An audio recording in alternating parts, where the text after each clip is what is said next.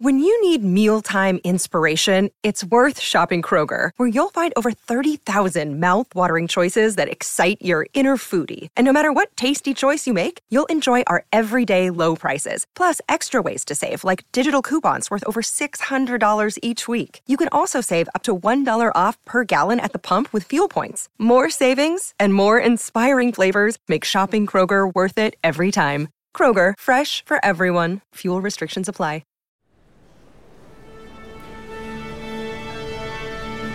The Soundtrack Show with David W. Collins is about to begin. Dracula, Frankenstein, The Mummy, The Invisible Man, The Wolf Man, The Phantom of the Opera, and more. Universal Pictures created some memorable monsters almost a century ago. And by examining their creation, we can also examine the evolution of movie music. This is The Soundtrack Show.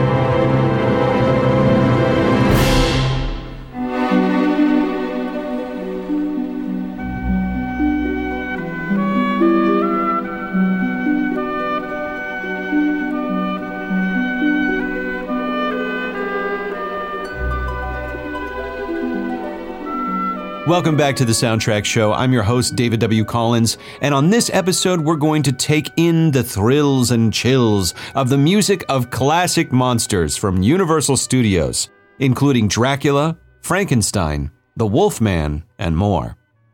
Starting in the early 1930s, just a few short years after talkies went mainstream and the silent movie era came to a close in 1927, Universal Studios discovered huge success by shocking and delighting audiences with horror films.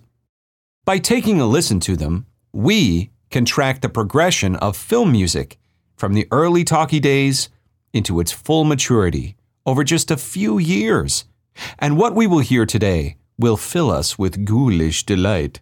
But first, some history. Universal Studios was founded in 1912 by German-born Carl Laemmle, who came to America in 1884 and started a moving picture company in Chicago in 1906, realizing that this was an amazing, exciting business to be a part of. He was a pioneer in many ways and is credited by some for really coming up with the idea of a contained movie lot where you could achieve all aspects of a movie's production. He created Universal Studios in the same location that it sits today, and produced classic silent films such as The Hunchback of Notre Dame and The Phantom of the Opera. We'll talk about that in a bit. Interestingly enough, even as far back as the silent era, Carl Laemmle considered Universal to be an entertainment company in every aspect of the word, meaning that even the lot, the movie lot, should be open for entertainment to the public. That's right, the future theme park Universal Studios has been open to curious movie fans since the silent era. There were galleries built around and above film sets where the public could watch a film being shot with some of their favorite silent film stars. Guests were even encouraged to boo the villains and cheer the heroes while cameras were rolling, as there was no sound being captured. And it even helped enhance the performances of the actors, who had an audience even when filming a movie. By the late 1920s, being the beloved family man that he was, Carl Laemmle had groomed his son, Carl Laemmle Jr., to start taking over the business.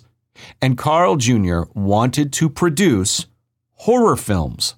After all, Universal had a huge success with the 1925 silent film The Phantom of the Opera, starring Lon Chaney in the title role, with his famously self-applied makeup and terrifying appearance. By the way, interesting fact, that set for The Phantom of the Opera House set, remained standing along the side walls of Stage 28 at the Universal lot until it was finally disassembled in 2014. But it remains intact in storage, the oldest existing movie set in history. But back to Carl Jr. He began producing horror movies anew in 1930, with the first major Universal classic released in 1931, Dracula, starring Hungarian-born actor Bela Lugosi in the title role. The movie was a big hit. It was released on Valentine's Day in 1931 and was marketed as a romantic horror movie. Bela Lugosi was dashing and terrifying at the same time, and the style of Dracula, his costume, his movement, the whole aesthetic of the film set is what gives us our very classic American look for Halloween, with its gothic castles, its coffins, its giant spider webs, bats, wolves, and creatures of the night, including Dracula with his black cape, sharp dress, and slicked back hair. Clocking in at about just an hour and 10 minutes, Dracula had everything. It had humor, it had horrors, it had romance, it had Bram Stoker's famous cast of characters. And yet, would you believe it? It had virtually no music. Other than the title cards at the very beginning of the movie and the very end of the movie, the film is completely musicless. And it's not even original music that was written for those pieces. For the title card, we hear a fragment of Tchaikovsky's Swan Lake, repurposed here as Dracula's theme. Let's take a listen.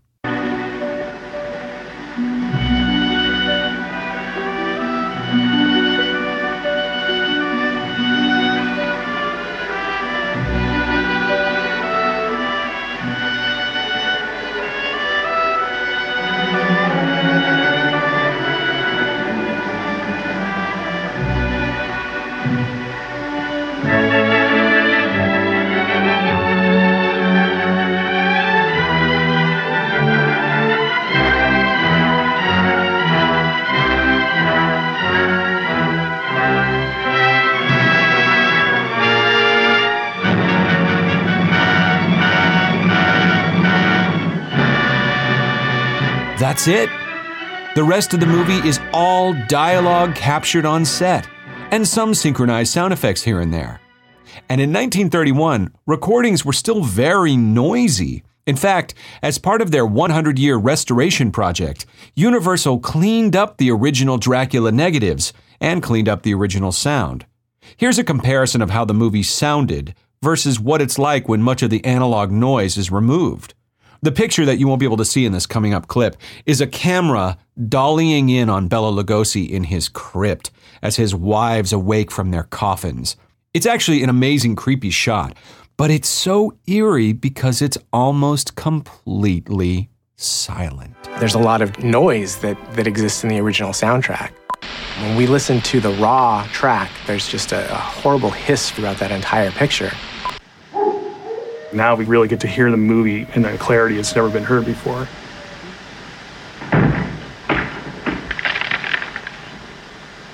Amazing, isn't it? A movie with sound, with recorded sound, with like no music in it.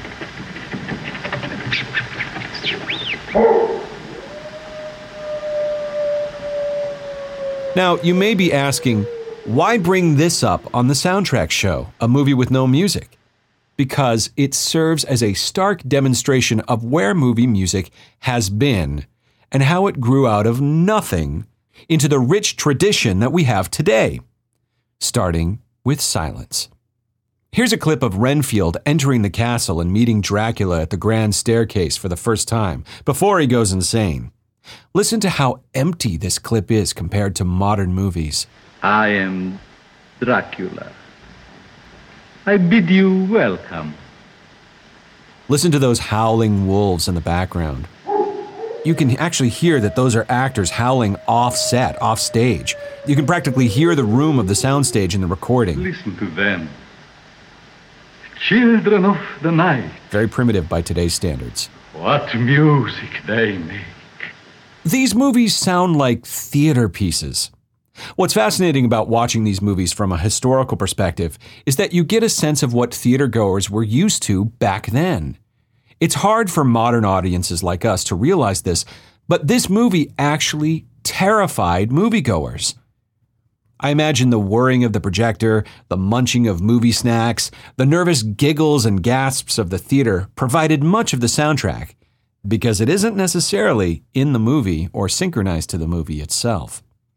In this way, experiencing the 1931 Dracula is much like going to see live theater, which is interesting because many people who entered the movie business, both in front of and behind the camera, came from Broadway or London's West End theater, including Lugosi himself, who had played the role live in theater productions several times before appearing in this universal classic. And you know, music has a way of dictating how you feel about something. Is this movie scary? Is it funny? Like most horror classics, the answer is yes, it's both. And in Dracula, the lack of music means you decide for yourself. You fill in the blanks, and you bring your own interpretation to it. To demonstrate, I want to play some of the top of the movie. Let's take a listen. Among the rugged peaks that frown down upon the Borgo Pass are found crumbling castles of a bygone age. I say, driver, a bit slower. No. Must reach the inn before sundown. And pie tray? It is Walpurgis night, the night of evil, Nosferatu. Now, in 1999, the Kronos Quartet produced a full score to this classic with music by the great composer Philip Glass. It's a beautiful score. But whether you love the movie with this score or you don't, it's not hard to argue that it fundamentally changes the tone of the movie. Among the rugged peaks that frown down upon the Borgo Pass are found crumbling castles of a bygone age. I say, driver, a bit slower. No. Must reach the inn before sundown. And pie tray? It is Walpurgis night, the night of evil, Nosferatu. On this night, madame, the doors here apart, and to the Virgin we pray. To my ear, that is a completely different experience. Quick side story about the music to Dracula and its use of Swan Lake. In 1993, director Tim Burton teamed up with composer Howard Shore and made a movie that I just love called Ed Wood, starring Johnny Depp in the title role. It's a wonderful story about mid-century Hollywood, where director Ed Wood befriends a down-on-his-luck Bela Lugosi in an Oscar-winning performance by Martin Landau, years after Lugosi made his classic monster movies and was a star as Dracula. It's a wonderful score by Howard Shore, influenced greatly by the sci-fi films of the 1950s, but in order to underscore the tragedy of Bela Lugosi, who is older, broke, and has a drug addiction in this film, Shore quotes Tchaikovsky's Swan Lake to emphasize the sorrow of the fallen star. Let's take a listen. Government, they're canceling my unemployment. It's all I've got. Without it, I can't pay the rent. Don't you have any savings? Eddie, I'm obsolete. I have nothing to live for. Tonight, I should die.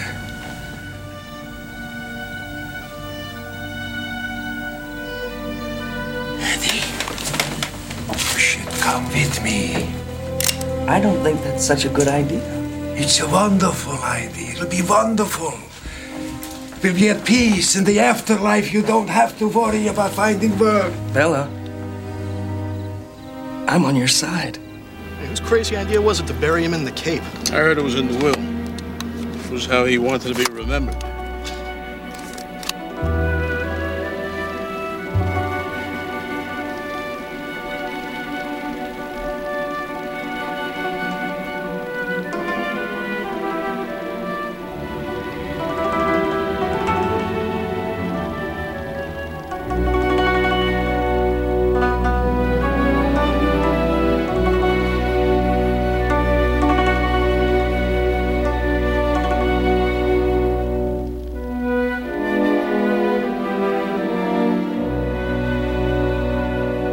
Could you run it again?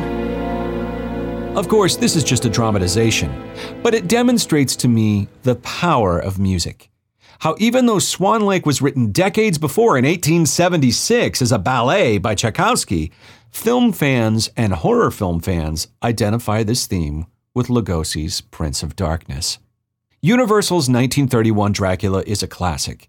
While modern audiences may not find it scary, it's still visually stunning and is a landmark achievement in the history of Universal Pictures, as it marked the beginning of a series of cultural icons that would emerge from their horror films. But nobody expected just how monstrous of a hit Universal's next movie would be. And now for a brief intermission. Hey, it's Kaylee Cuoco for Priceline. Ready to go to your happy place for a happy price? Well, why didn't you say so? Just download the Priceline app right now and save up to 60% on hotels. So whether it's Cousin Kevin's Kazoo Concert in Kansas City, go Kevin, or Becky's Bachelorette Bash in Bermuda, you never have to miss a trip ever again. So download the Priceline app today. Your savings are waiting. Go to your happy place for a happy price. Go to your happy price, Priceline. We return now to the Soundtrack Show. In 1931, Dracula flew into theaters and delighted movie-going audiences. But that wasn't the only horror movie to come out from Universal in 1931. Later that year, a star was born. Or should I say reborn? No. Animated? No. Resurrected? Probably the most famous monster of all time to emerge from Universal's dark universe, Frankenstein, a movie from 1931 directed by James Whale, was a mega hit. And it made a bona fide movie star out of actor Boris Karloff, who wore a makeup design that is so famous that it's woven into our cultural zeitgeist. Ooh, bonus points for me for working in the word zeitgeist into this podcast. Frankenstein, for its time, was shocking. A mad scientist playing God. Karloff was frightening. The makeup was incredible, designed by the Rick Baker of his time, Jack Pierce. Finished off by Karloff removing his dentures on the right side of his face, giving his makeup a ghoulish, sunken look, in wonderful contrast to his intimidating height. But again, with Frankenstein, no music. Well, almost no music. Like Dracula, we're treated to a little bit at the top.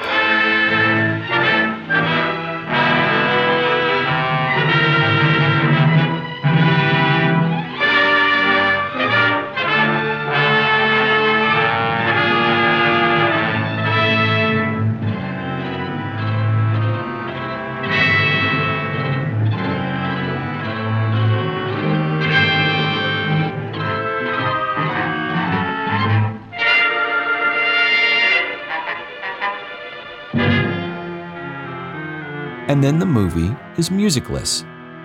Almost. There's one scene where the villagers are dancing, and we hear source music from the party. In my Soundtrack Show episode, all about the great composer Max Steiner, I mentioned that music underscore, really didn't exist in talking pictures early on, which is ironic since silent films were filled with music provided in each and every local theater. It wasn't until 1932-ish that we start seeing true examples of film underscore, such as Steiner's score for The Symphony of 6 Million. So in 1931, we're given yet another horror movie, Frankenstein, with almost no music.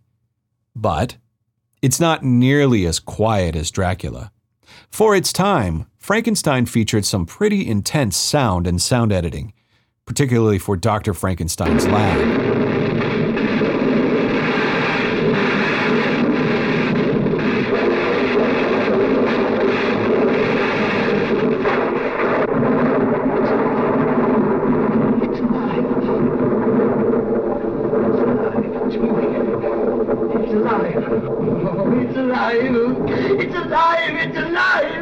It's alive! Oh, in the name of God! Now I know what it feels like to be God! Oh.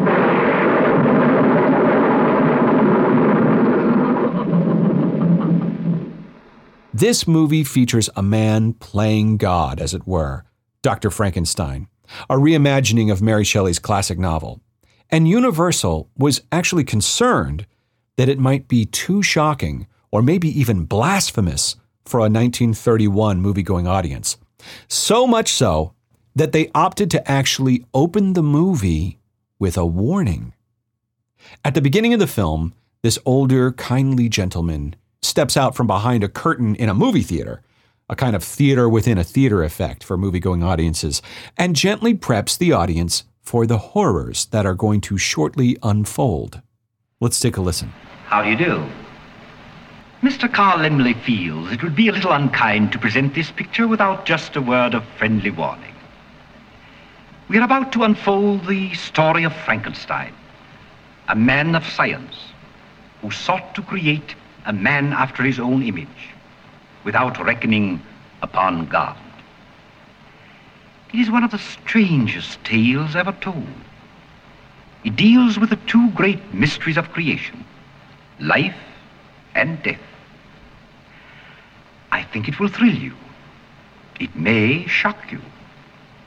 It might even horrify you. So if any of you feel that you do not care to subject your nerves to such a strain, now is your chance to, well, we've warned you. Fascinating by today's standards. By the way, this moment was hilariously parodied in an early episode of The Simpsons' Treehouse of Horror specials, with Marge coming out from behind the curtain to apologize for what her family was about to put us through. Hello, everyone. Before last year's Halloween show, I warned you not to let your children watch, but you did anyway. Well, this year's episode is even worse. It's scarier, more violent, and I think they snuck in some bad language, too. So please, tuck in your children and... Well, if you didn't listen to me last time, you're not going to now. Enjoy the show. It's worth mentioning that Frankenstein did have a humorous side to it as well. And this is something that director James Whale became known for, a dark sense of humor. But more on that later. Back to Frankenstein. It was a big hit for Universal, a smash hit, and it made Boris Karloff a star, and director James Whale a very sought-after talent around the studio. Clamoring for a sequel, Universal tried to get Whale to make one as quickly as possible for Frankenstein. But it just didn't happen for a few years. In the meantime, other films and other monsters began to make their appearances. Karloff starred in a 1932 film called The Mummy, where a group of English archaeologists in the 1920s discover a mummy of Imhotep, a cursed mummy who comes to life after they accidentally read a passage to an old scroll. Karloff runs free as the mummy. 10 years later, in the present day, after all, the movie came out in 1932, Karloff is passing himself as a normal person while secretly searching for Anaxunamun, his lost love, for which he was punished and mummified while still alive thousands of years before. Does this sound familiar, by the way? It should to those who saw The Mummy, starring Brendan Fraser and Rachel Weisz, in 1999. This movie featured an amazing score, by the way, from the legendary Jerry Goldsmith.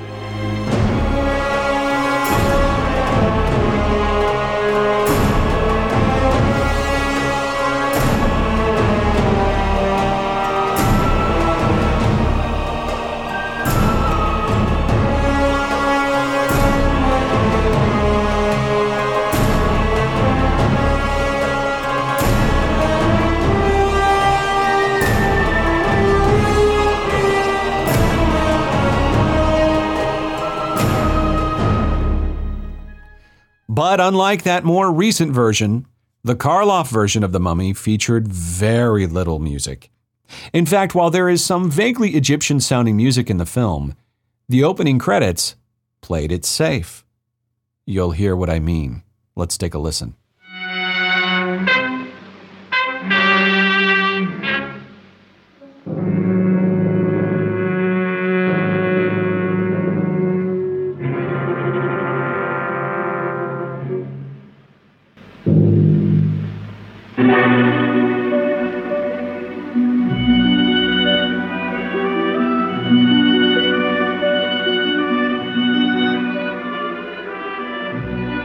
That's right. Universal reused Tchaikovsky's Swan Lake for the main titles of The Mummy. Though there is more music in this film than there was in Dracula. We're starting to hear the art of film scoring slowly progress as filmmakers discover the power of synchronized music in film. But even then, the idea of making original music specifically for a film was still in its very early days. But all of this was about to change. Though Universal was desperately trying to get James Whale to make a sequel to Frankenstein, he opted to make another movie instead. 1933's The Invisible Man, starring Claude Rains, was a huge step forward not just in visual effects, but in the film scoring world. It features much more robust title music for one. Let's listen.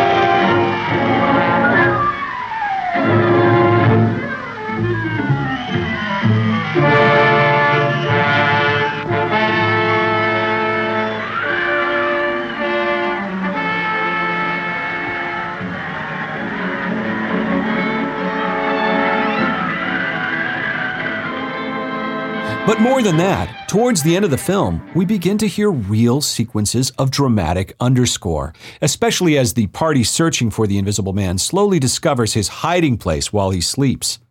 But I don't want to give away the end of the film. Let's just say that director James Whale really starts experimenting with the power of music in The Invisible Man. After all, 1933 is the same year that Max Steiner revolutionized film music with his score for King Kong. We can see how, through the early 30s, film scores really started to take shape. Back to the subject of humor. Oh, The Invisible Man is a great film. While there was a little humor in the original Frankenstein, humor really starts to become a real staple in James Whale's films, starting with The Invisible Man. In The Invisible Man, we're treated to actress Una O'Connor practically chewing the scenery as the innkeeper's wife. And actor Claude Rains' performance as the Invisible Man himself is completely over the top. Let's listen. Let's leave him a bit, Jenny, till he cools off. Go on, do it now. If you don't kick him out, I'm clearing out myself, and that's the truth. And I mean it this time. Where is he? He's upstairs in the sitting room. He's in there, in the sitting room. He's homicidal. Oh.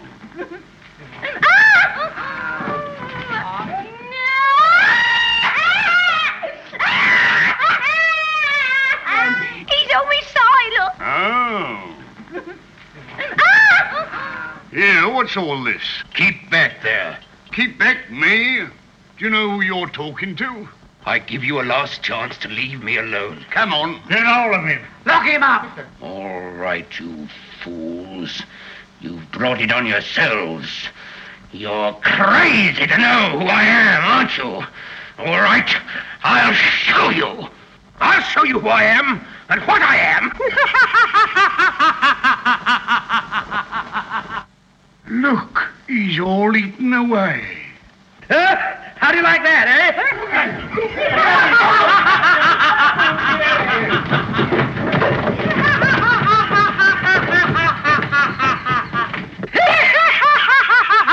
I love that police officer too. That's so hilarious. This combination of music and humor worked so well for James Whale that they became the crucial ingredients to the biggest hit of his career, and arguably the most important horror film to ever come out of this era. We'll discuss it in detail right after the break. The Soundtrack Show will continue in a moment. We return now to The Soundtrack Show.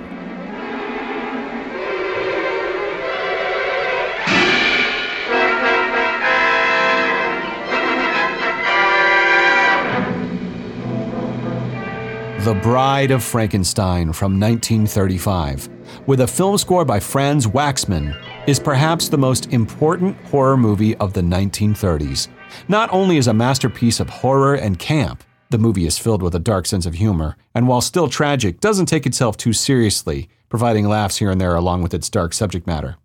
The movie also features a very important film score from the 1930s by composer Franz Waxman. Franz Waxman, like Erich Wolfgang Korngold or Max Steiner, is an important figure in the golden age of Hollywood and its film scores.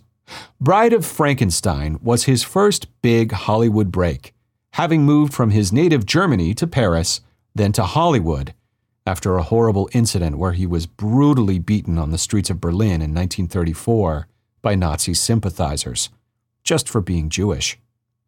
So he left the German film industry and was discovered by James Whale in Hollywood, who adored the music for one of his earlier pictures, the French movie Lilium.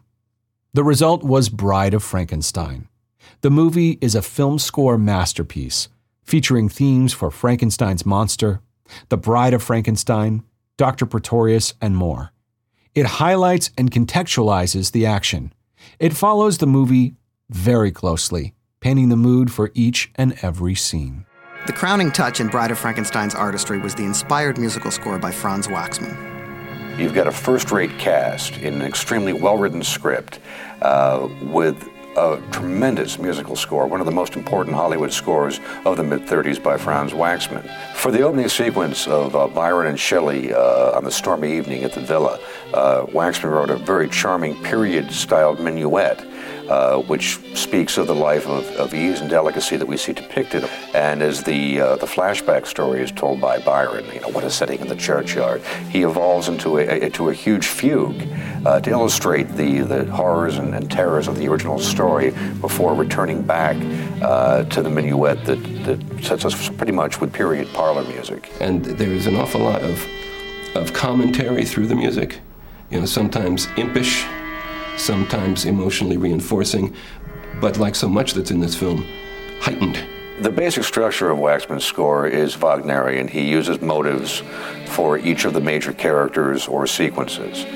These are thematic building blocks which can introduce or herald each character's entrance or imply their presence off camera when they aren't present. Almost operatically, isn't it? The leitmotif approach, where you have a particular phrase or melody associated with a person, one character, or a different character. The monster has a four-note motive, which seems to be patterned upon his growl.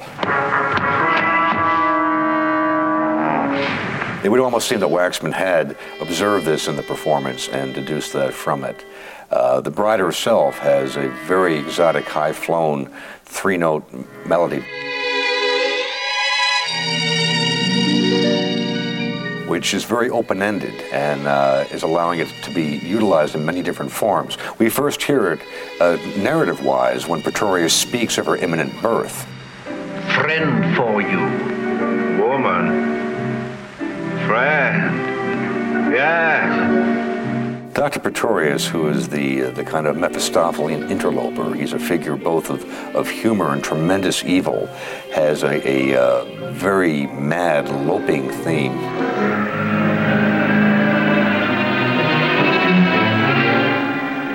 It portends all kinds of things to come. It usually resolves with a small coda after that, which is again open-ended and unresolved. You never quite know what Pretorius is going to do or where his actions will lead. Let's take a listen to a modern recording of the overture to The Bride of Frankenstein.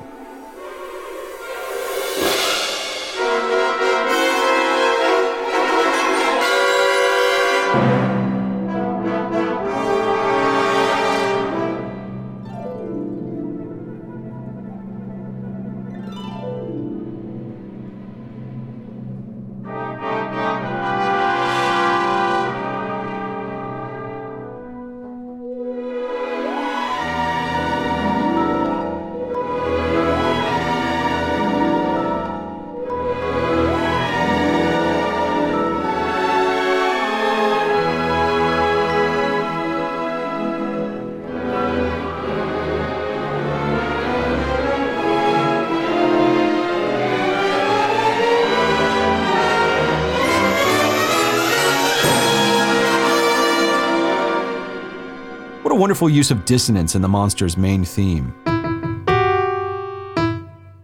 1, 2, 3.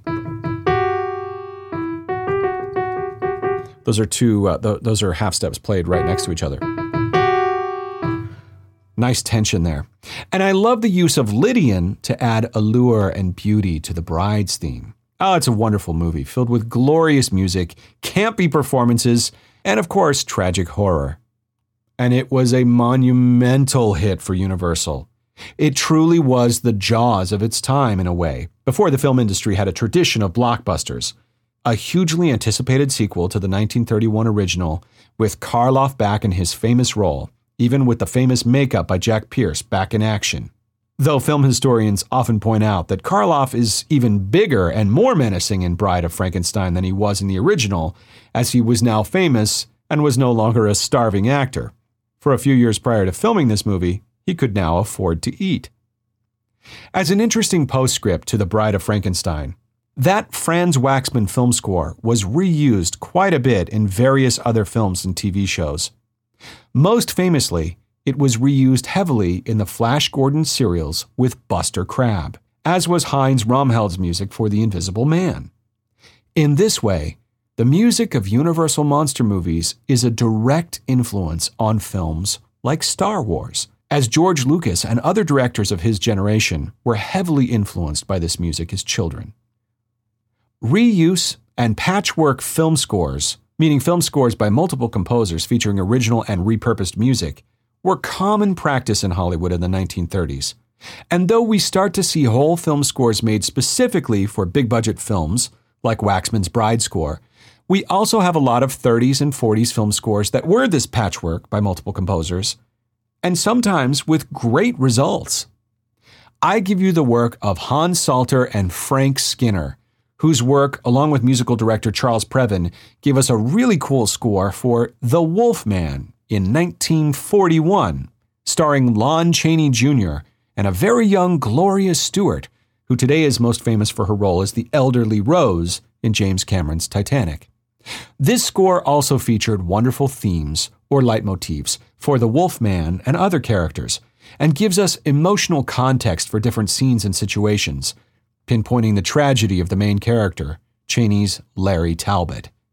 In this way, The Wolfman is directly influenced by Waxman's Bride score, and when watching The Wolfman, you can really hear the stylistic similarities.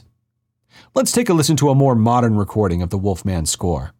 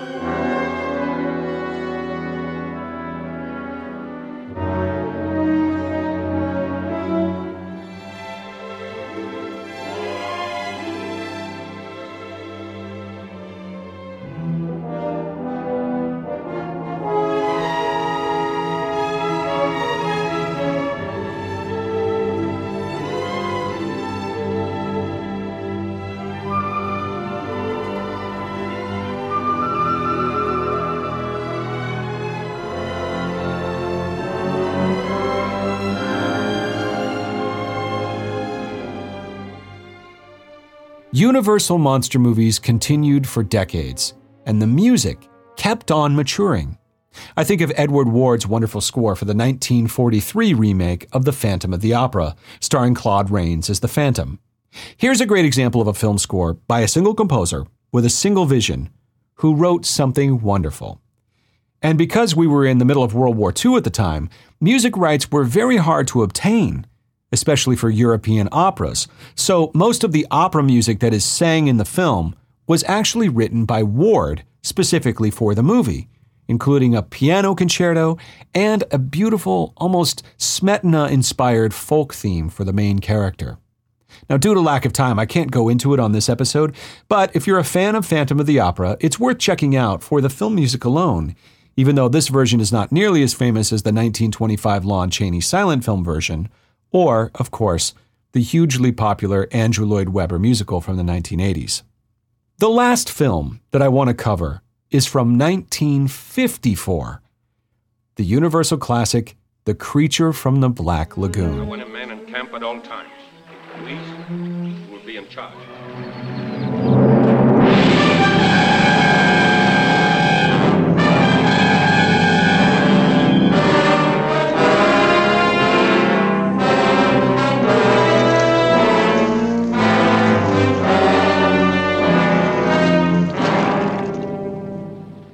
It's a wonderful monster movie that was originally presented in theaters in 3D, which is a new fad in the 1950s, cooked up by movie studios to get audiences going to movies again, as there were almost 10 million television sets in American homes by 1950.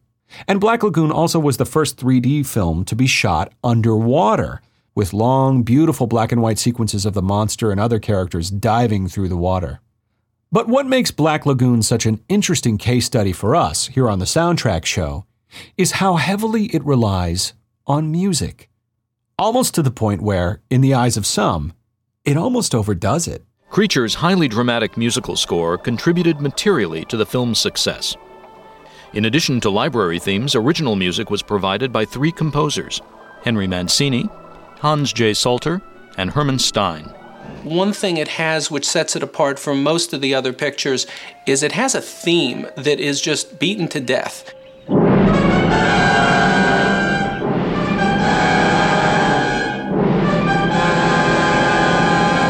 You can hardly get a single view of them without the theme sounding, and I think it sounds about 130 times in the picture. While dramatically effective, the use of a composite score was not the preferred method of working for most composers.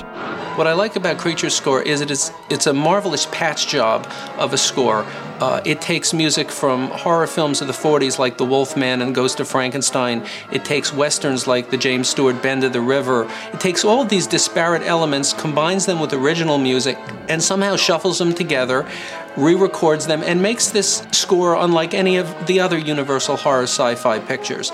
And I kind of like the way everything somehow hangs together. Everyone thinks they watch it and they hear their favorite Creature music, and they're always shocked when they find out, well, no, this music was originally written to accompany a scene where a doctor is curing a sick horse. As you can tell, Black Lagoon's film music is a far cry from Dracula, which featured almost no music at all. But even the fragments that Dracula contained had a powerful effect on audiences. If you sit and watch these movies chronologically, as we've discussed them here in this episode, you can really hear the evolution of film scores, from having virtually no music in 1931 to having wall-to-wall music by the early 50s, all against a fascinating backdrop of horror movie characters that are now iconic fixtures in our modern culture.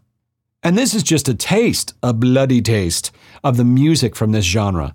These movies were so successful that they spawned seemingly endless sequels, not always as good as the originals in many cases, but these sequels and some remakes are still being released today, and some of them are amazing. Some of these movies include, over the years, Dracula, Son of Dracula, Son of Frankenstein, House of Frankenstein, Ghost of Frankenstein, multiple versions of The Mummy, Frankenstein Meets the Wolfman, and comedies like Abbott and Costello Meet Frankenstein, Abbott and Costello Meet the Invisible Man, and the list continues on and on. Through different film genres, we start to see, or more accurately, hear, how film scoring evolved into the rich musical tradition that we've enjoyed now for decades. Thank you.